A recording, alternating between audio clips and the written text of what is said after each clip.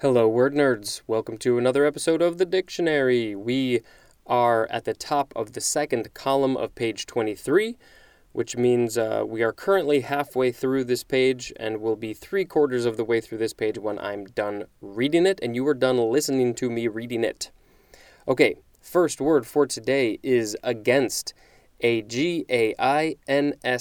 This is the first form of it, and it's decently long. It is a preposition from the 13th century.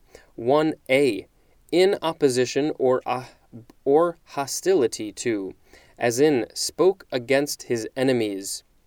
1b, contrary to, as in against the law. 1c, in competition with, as in racing against each other. 1d, as a basis for disapproval of, as in had nothing against him. 2a, directly opposite. The synonym is facing, F-A-C-I-N-G, as in she sat down just over against me. That is from Daniel Defoe. 2b is obsolete. Definition is exposed to. 3, compared or contrasted with, as in profits are up against last year. 4a, in preparation or provision for, as in saving against an uncertain future. 4b, as a defense or protection from, as in a shelter against the cold. 5a, in the direction of and into contact with, as in knocked against the ropes.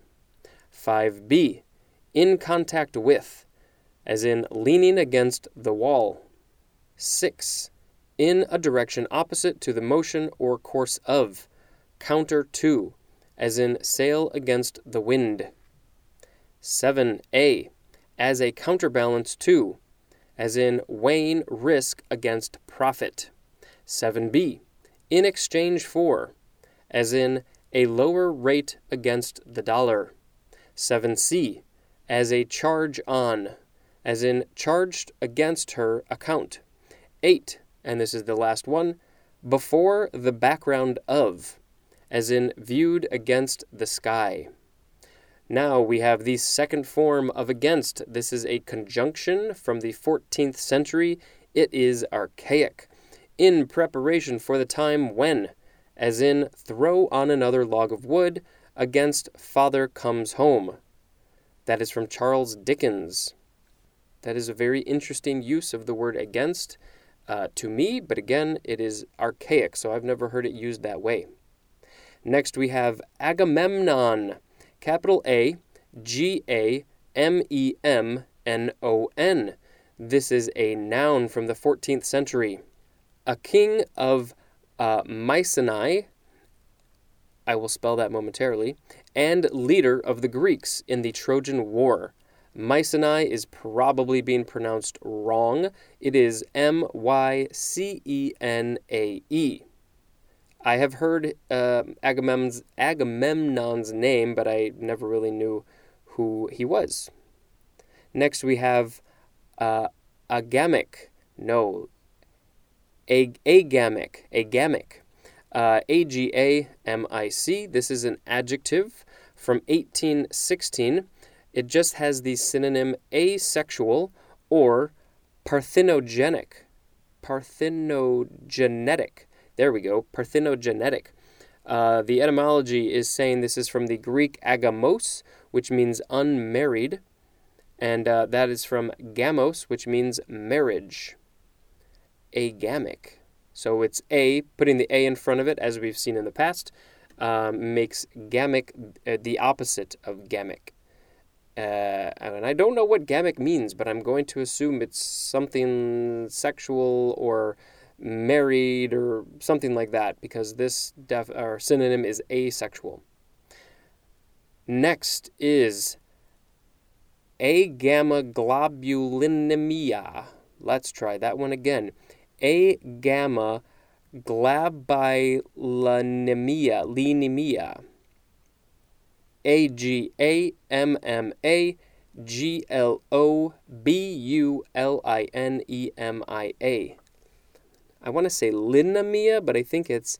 Oh, no, that's right. Linemia. Okay. This is a noun circa 1952. A condition in which the body forms few or no gamma globulins or antibodies. And a gamma globulinemic is an adjective. I kind of want to say the word again. A gamma globulinemia. A gamma globulinemia. Okay, moving on. Agamospermy. Agamospermy. Yep, that's right. Agamospermy. This is a noun from 1944. We have the synonym apogamy. Apogamy. Apogamy.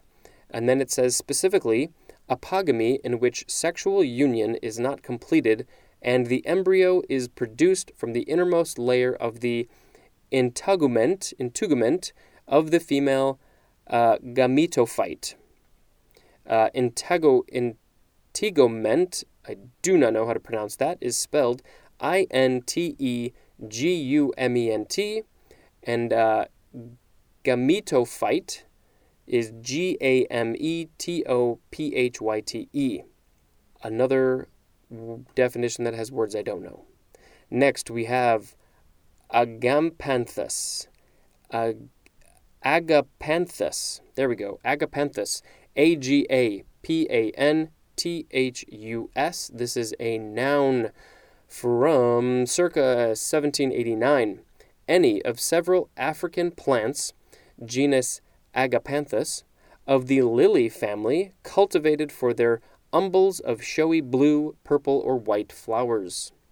The etymology says this is from the Greek agape or agape plus anthos, which means flower, and there's more at the word anthology.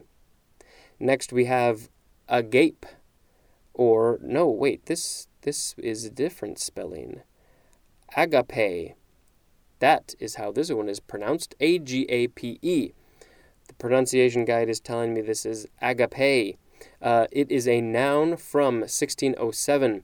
One has the synonyms, just the synonym love feast. I am super curious what a love feast is. The second definition has the synonym love for a. And this is from the Greek agape with an line over the E, and it literally means love. I feel like that's something I should have known, but I didn't. Agape means love, or love feast, depending on what the hell you're talking about. Next is agape. That's the one that I wanted to say before. It is the second form of the same spelling of the word, pronounced differently. It is an adjective or adverb from 1667. 1. Wide open. Synonym is gaping, as in with mouth agape. It's kind of like when the door is ajar, but it's not. 2. Being in a state of wonder. Next we have the word agar. Agar. This is a noun circa 1813.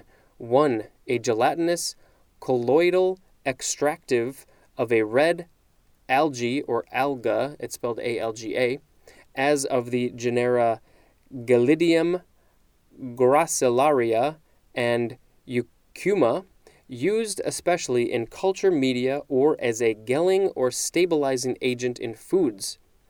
Whoa. 2. A culture medium containing agar. And I think we will do one more for this episode. It is agar-agar. There is a dash in the middle. Agar, Agar. This is a noun from 1820, and it just has the synonym agar, but the etymology is saying it is from Malay. That will do it for this episode. Thank you for listening as usual. I'm going to stop talking and hit the stop button and then hit the record button again so I can record one more episode today, which will be the last portion of page 23. Thank you and goodbye.